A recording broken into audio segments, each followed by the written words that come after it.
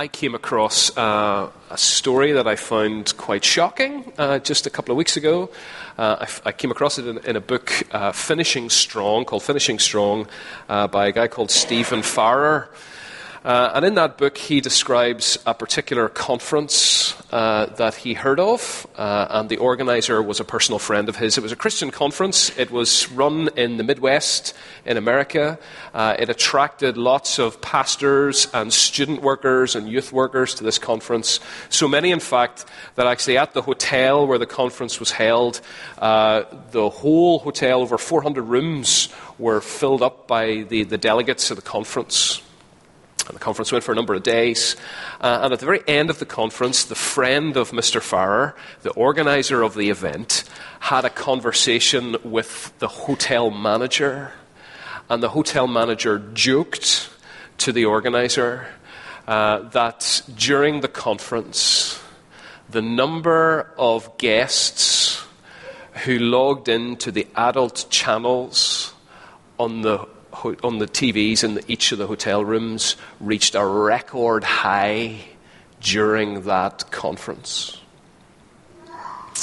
Now, I think you and I should be shocked and a little bit horrified by a story like that.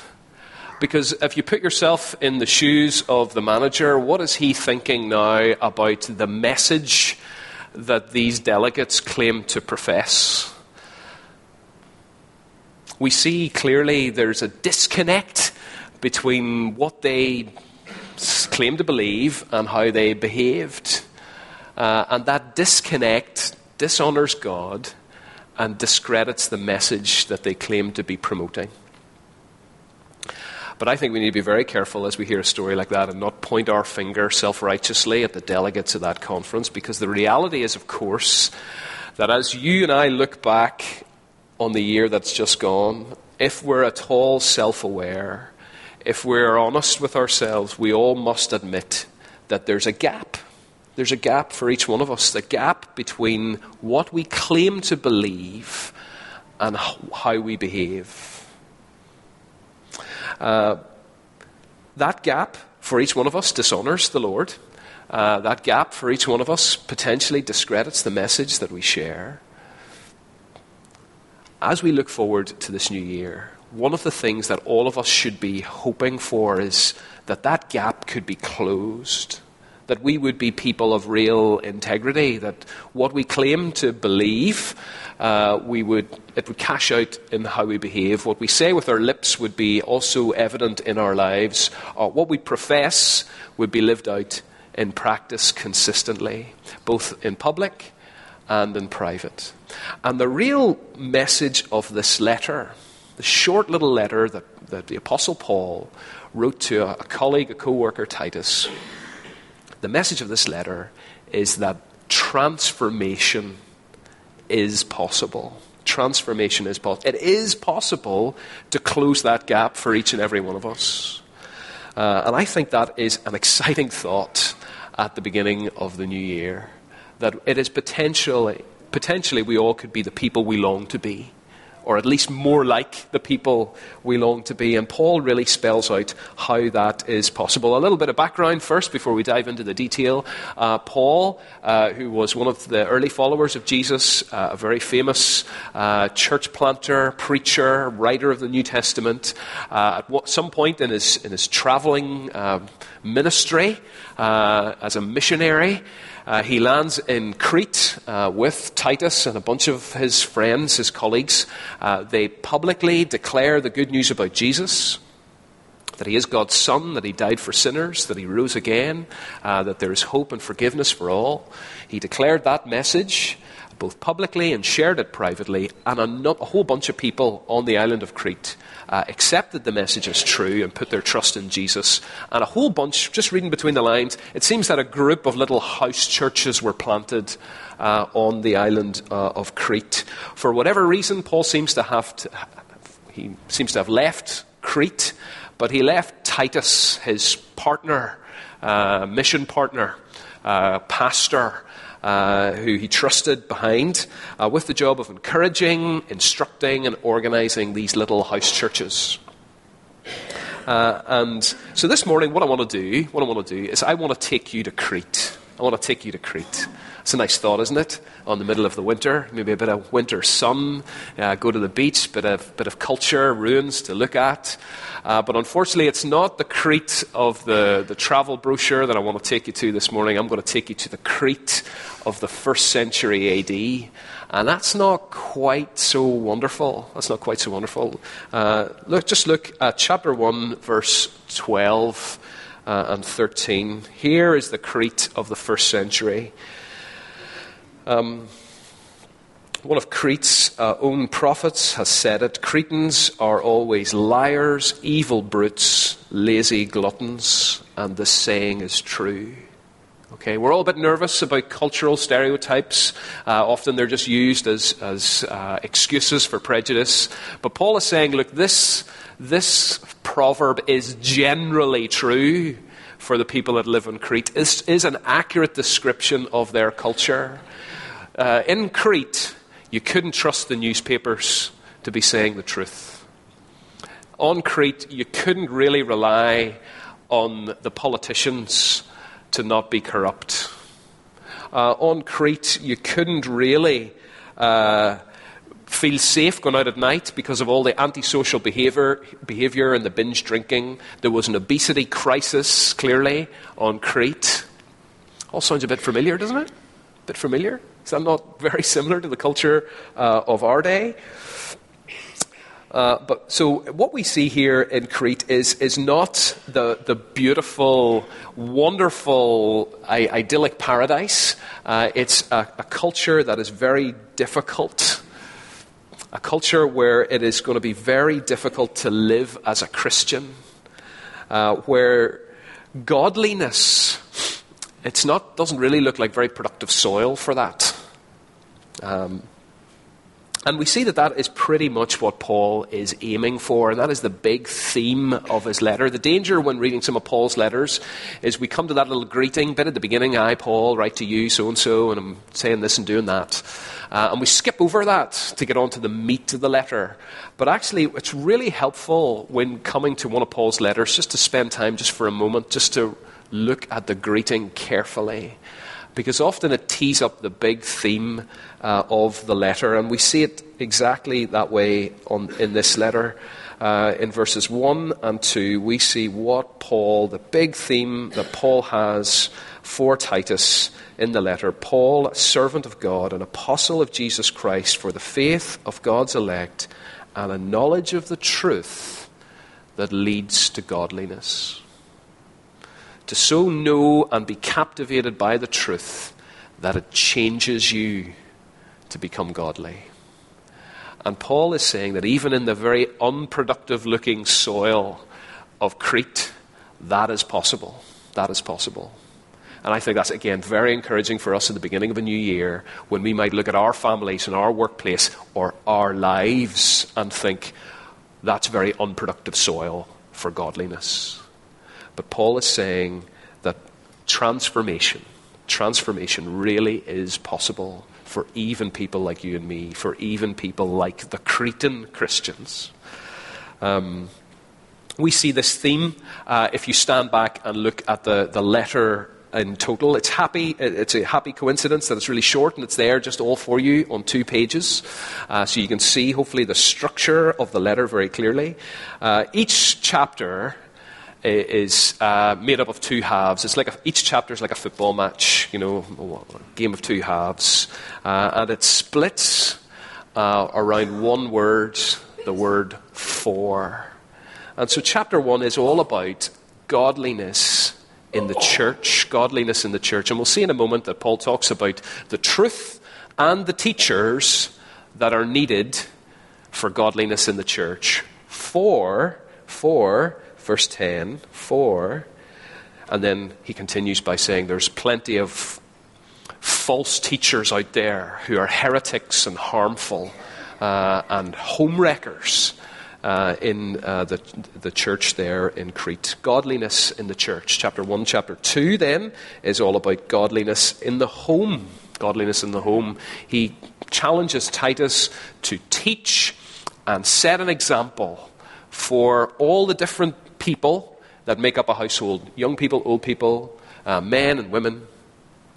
He's to teach and set an example for them all, because there's to be godliness in the home. Godliness in the home. For, verses 11 to 14, Christ died for the purpose of redeeming a people who were eager to do what is good. That's why Christ died, to change us and to make us into those people that were more like him, eager to do what is good. Godliness in the church, chapter 1. Godliness in the home, chapter 2. And then thirdly, godliness in the world. It's not obvious in our little NIV version of the Bible, but verse 3 in the original language begins again with the word for. For at one time we too were foolish, disobedient, deceived, and enslaved by all kinds of pleasures and passions. But God has saved us. Why? He has saved us. Verse 8. To stress these things, that we have been saved, so that you who have trusted in God may be careful to devote yourselves to doing what is good. These things are excellent and profitable for everyone. Paul wants to transform people. So Paul, through the gospel, preaching the gospel, wants to see people transformed who are eager, keen to do what is good. And that is profitable for everybody, for all of society. When Christians live the way that they should, consistent, kind, loving lives. So you see the theme of this letter? Transformation. Truth that leads to godliness in the church, in the home, and in the world. And over the next 3 weeks, we're going to look at each one of those in turn. And so we dive into chapter 1 this morning, where we're going to look at what is necessary, what are the ingredients for godliness in the church, in the church. And there are two things.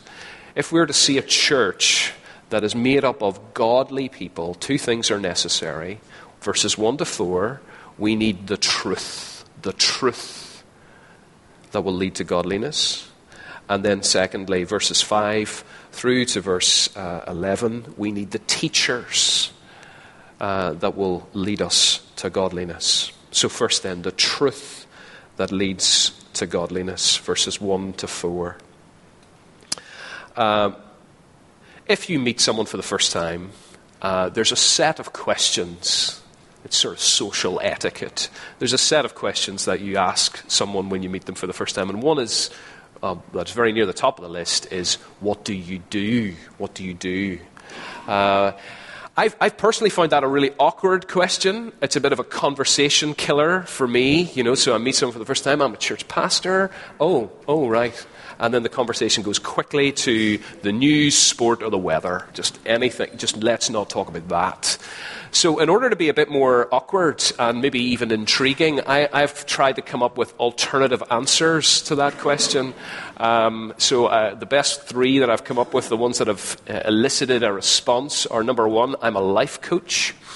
Okay? People go, what's that? Let me tell you what that's all about.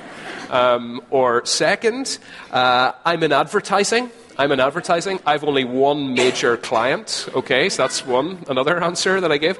Or second, for all you Harry Potter fans out there, I have said on one occasion, I'm a defense against the dark arts teacher. That's what I do. But if you were to ask the Apostle Paul, what is it he does? What does he do? It's there in verse 1 and 2. It's there in verse 1 to 2. Paul, he's a servant of God, an apostle, a spokesman, a commissioned spokesman of the Lord Jesus, working for two things. One, for the faith of God's elect.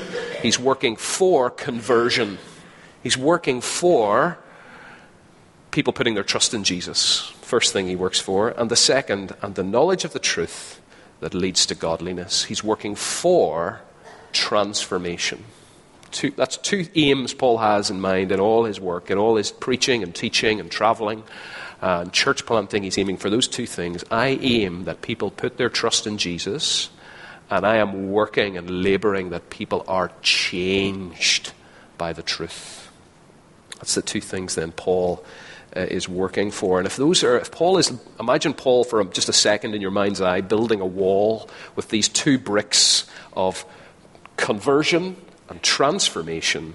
They are resting on a bottom brick. Okay, those two things are resting on a bottom brick. I like the way this version of the NIV translates it. Verse 2, resting on the hope of eternal life. You see, there's one essential tool that Paul needs to achieve both conversion and transformation, and that is the hope of eternal life. Now, what does he mean by that? Well, what he means by that, quite simply, as he goes on to explain, is that Paul is sharing a message that it's possible for sinful men and women to live with God forever in the new creation. It's a message that was promised before the beginning of time. Who did God promise it to before the beginning of time? Well, clearly he promised it to himself, because there was nobody else there. God made a promise before the beginning of time, and at the appointed time, the precise moment when all was prepared, he revealed and put into action that wonderful promise by the sending of his Son, the Lord Jesus, who came to live a perfect life, to die a death, taking the punishment for sinners, to rise again, giving hope for the future for all who put their trust in him. And so in one sense, this little phrase, the hope of eternal life, is what we would call the gospel in a nutshell. It is the good news about Jesus that Paul is sharing, and it is the good news about Jesus that will bring conversion, and it's the good news about Jesus that will bring transformation. And actually, those things are more shocking. That statement is more shocking than you might think. First, without the truth of the gospel, we won't see conversion. Without the truth of the gospel, we won't see conversion. Now, when you talk to people today and they talk about faith, they usually mean it in a couple of ways. Number one, if people talk about faith, they often mean religion. What faith are you? I'm a Muslim, I'm a Roman Catholic, I'm a Protestant evangelical. Faith is often used in that way, but faith is sometimes used in the sense of ability you have. Oh, I wish I had your faith. As if faith was like intelligence or musical gifting. Oh, I don't have it, but you've got it, and it's great that you have it, and I would quite like it, but it's impossible for me. But the Bible never means, and the New Testament in particular, never uses the word faith in either of those ways. In the New Testament, faith is not an ability you have, it is an activity you do. It's an activity you do. And so I think maybe the English word faith is a little bit unhelpful because it has no verb. You're not faithing. But it really is a verb in the New Testament. It means to believe, to trust, to depend on, to rely on. And so in the New Testament, Christian faith is impossible without hearing the promise of the Christian gospel. Christian faith is impossible without hearing the Christian gospel. Because that's what Christian faith is all about. The good news is, what is the good news? The good news is that God made the world, we wrecked it, and we wrecked our own lives by our selfishness and pride. But wonderfully, in God's amazing kindness, He came in the person of His Son to be a Saviour for all by dying on the cross. And by rising again, He became the Lord of all. And so the promise is, you can have forgiveness, membership in God's family, and a fantastic future if you come to Jesus and ask Him to be your Saviour and submit to Him as your Lord. If you trust the promise. That's faith in the New Testament. And so the truth of the gospel, without sharing the truth of the gospel, it is impossible to see converts according to the New Testament. And that is why Andy was standing here 5 minutes ago. Because we are so committed to that idea that the gospel, the good news about Jesus, has to be held up and held out. Otherwise, people will never come to faith. That is the motivation behind us running Alpha. And we long that that is the motivation behind each and every one of us praying for, looking for conversations and opportunities to talk about our faith. I came across this quote this morning. This made it right into the script. In the Telegraph, from a surprising author, Tim Stanley, he wrote this: Christians have become their own worst enemy, killing their faith with silence. So what does he recommend? Advertise, speak up, tell people about your beliefs. At the center of the faith is the truth that Jesus died and rose from death to herald a new era. The power of the good news is so great that it cannot fail to win converts. Time to share it. I think that's brilliant. And so the challenge for each and every one of us, especially as we have an Alpha coming up, an Alpha course, is will you share your faith? Will you be bold enough to invite someone along? Because without doing that, no one will come to faith. The truth we need, without the truth of the gospel, we won't see converts. But here's another point. Without the truth of the gospel, we will not see transformation. We won't see transformation. I think this cuts across our predisposed settings, because I think we often practically believe that if we're going to see change, we need to bang on about the rules all the time. We need to tell people, oh, do this, don't do that, and people will listen and be changed. But from the teaching of the Bible and from our experience, we all know that that is just not true. That's just not true. If you just bang on about the rules and tell people what they should and shouldn't do, you will, yes, succeed in making people feel challenged and guilty, but you will not see change. You will not see change. And so if we want to see our children changed, we want to see our young people changed, if we want to see ourselves changed, those who are older changed, what do we need to talk about? A lot. We need to talk about the amazing kindness of God. That's what we need to talk about. Yes, you need to know what pleases Him. Yes, you need to know what disobedience looks like and what obedience looks like. Yes, absolutely. But what takes top billing is the kindness and the mercy of God. God's wonderful kindness, graciousness, and mercy. And it's only as we talk about those things, let's put up the next quote, Lynn. It's only as we talk about those things, next one, that we will see change. We need to teach the truth about how God has been so wonderfully kind, gracious, and merciful to us in Christ Jesus, so that we are motivated and inspired to do what is good. You see, the gospel is so powerful that it can see people converted by the power of the Holy Spirit. But the gospel is so powerful that it can inspire and change us. How will you learn to forgive someone who doesn't, in your mind, deserve to be forgiven? By remembering God forgave you when you didn't deserve to be forgiven. How will you be patient and long-suffering with someone who just annoys you all the time? By remembering God is patient and long-suffering with you when you disobey Him and rebel against Him all the time. You get the idea? How will you become a better husband, a better father, a better friend? By reflecting and being captivated by the God who is the supreme husband, father, friend. You get the idea?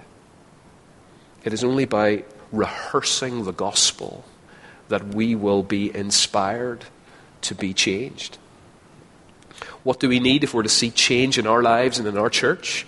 We need the truth that leads to godliness.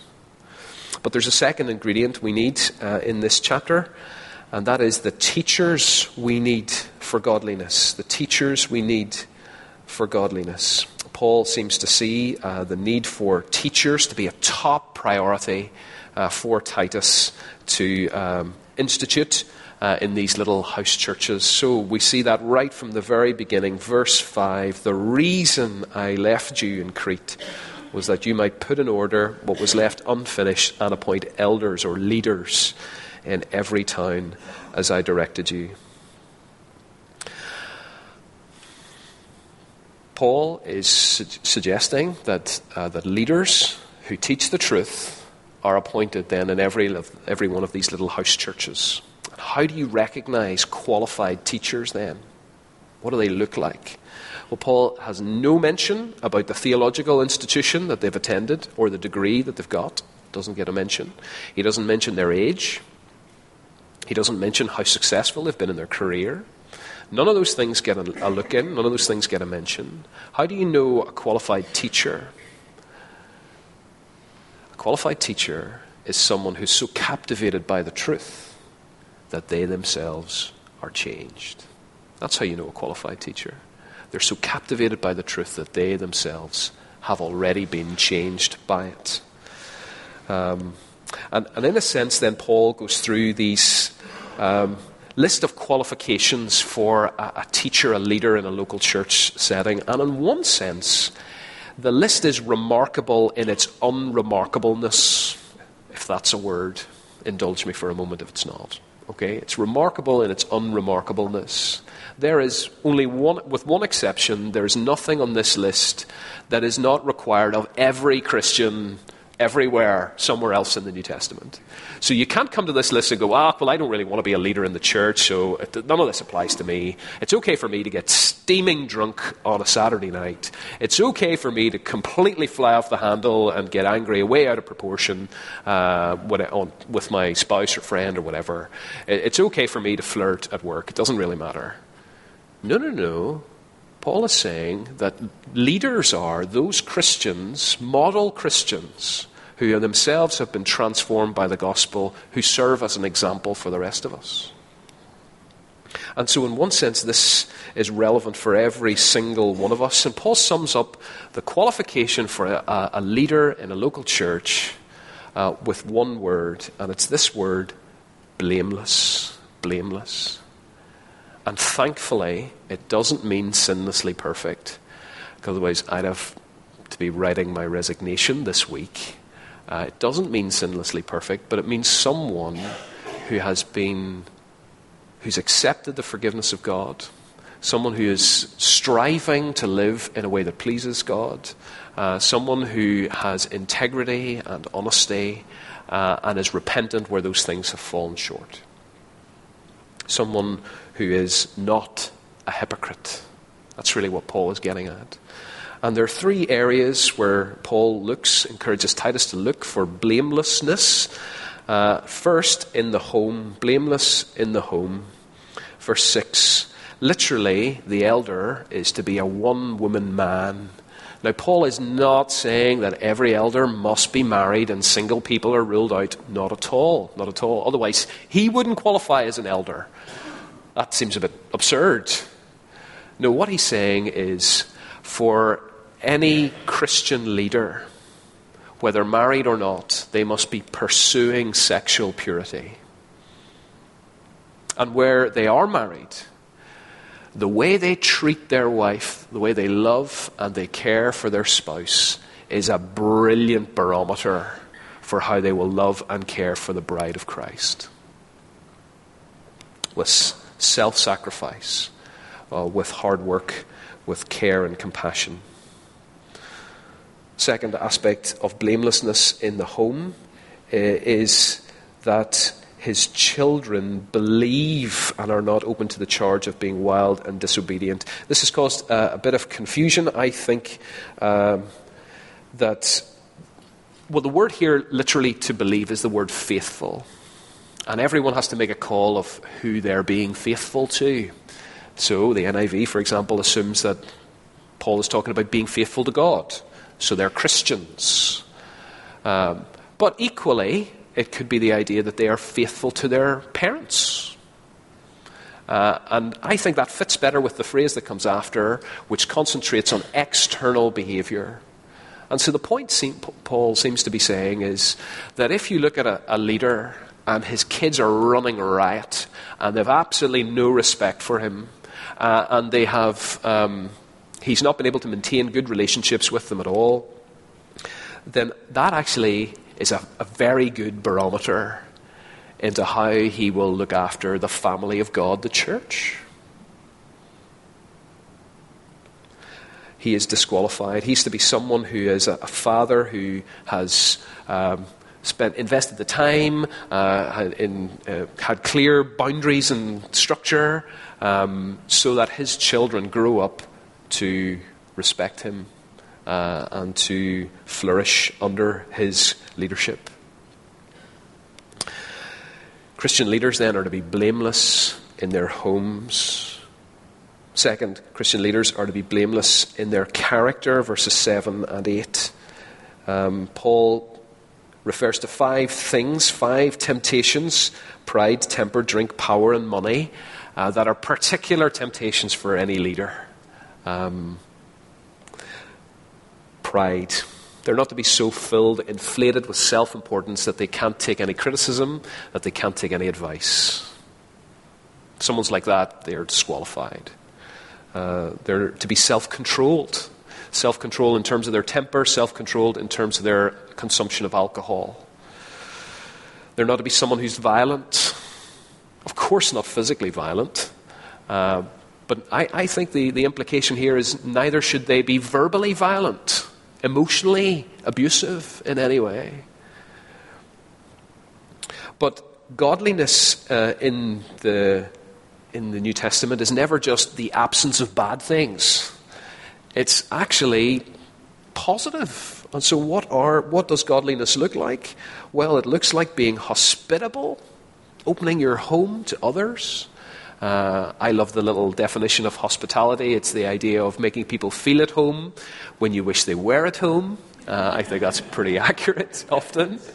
But they're to be those who are self-controlled, upright, holy, a lover of what is good. A lover of what is good. Now, for those of us in leadership in this church, we feel, I think I speak on behalf of Jeremy and David and Chris and Brian and myself, to say we feel exposed by a list like that. So we would ask for your prayers. Pray that the truth would so captivate our minds and our hearts that we would be those men who are transforming more and more to become like this. And that we are honest in our repentance where we get it wrong, which we will. Church leaders are to be blameless in their homes, blameless in their character, and lastly, blameless in their teaching. Blameless in their teaching, verse 9. There's a bit of a sword and shield aspect to their teaching. They're to teach the truth, holding firmly to the trustworthy message as it's been taught. All of us are in a race where the baton has been passed on to us. I love the fact that my job is not to make up new stuff and inspire you. My job is to take the deposit of the gospel, the New Testament record, and to unpack it for you. I'm just to take what I've been given and to teach it as faithfully as I can. That is the challenge for every Christian leader. And the danger for us dropping that is enormous, of course. We could get it wrong and corrupt it along the way. And so how do we know we've got the real thing, the real McCoy? Well, we listen to the New Testament, which is the record of the eyewitnesses, which was given to the apostles, which came from Jesus. We can know accurately what we should teach because it's been accurately, faithfully recorded and reliably transmitted down the centuries to us in the New Testament. But of course, so positively we teach the gospel. In many ways that's teach the truth, that's the sword. But we also got to protect the gospel from error. And that requires courage. That is difficult because often it's not just countering ideas. Often that involves challenging people And that will make us unpopular, and that will be difficult, but that is the task that we have to do. And we don't have time to go into the details, you'll be glad to know in some ways. We don't have time to go into the challenges of verses 10 to 16. The reason that teachers are needed to teach the truth, who themselves have been transformed by the truth, is that verses 10 to 16, there's loads of false teachers out there. Loads of them. How do you know a false teacher? Well, there's three things in many ways. One, they're heretics, they're homewreckers, and they're hypocrites. They're heretics. They do not like being told what they should believe. They don't like being told how they should behave. They're just described as being deceivers, those who are happy to talk about circumcision and the law and the finer points of the Bible and making this a big thing and that a small thing, and yet during the week to behave in corrupt, deceitful, dishonest, immoral ways. The truth has not changed them. They're homewreckers. As people listen to and follow their example, whole households have been led astray. You see, the stakes are really high. And lastly, they're hypocrites. Say one thing, do another. Hold people to standards that they themselves don't follow. The positive message, however, of chapter 1, which is the positive message of this book, is that while there's a danger we all go down that track, the track following in the footsteps of the false teachers, becoming hypocrites and heretics, wonderfully there is the possibility, by listening to the truth and those who teach the truth and have been and are being transformed by the truth, is that we would be changed ourselves by the truth. That gap we began with would be closed, that we would become people of honesty and integrity and holiness. And I think that's a wonderful aspiration at the beginning of a new year. It's my aspiration, and it's our aspiration as a leaders team, for us as a church, that we would become a church that is godly, eager to do what is good. Come back over these next 2 weeks and you'll find out what that goodness looks like in practice. But I think that's a good place for us to stop.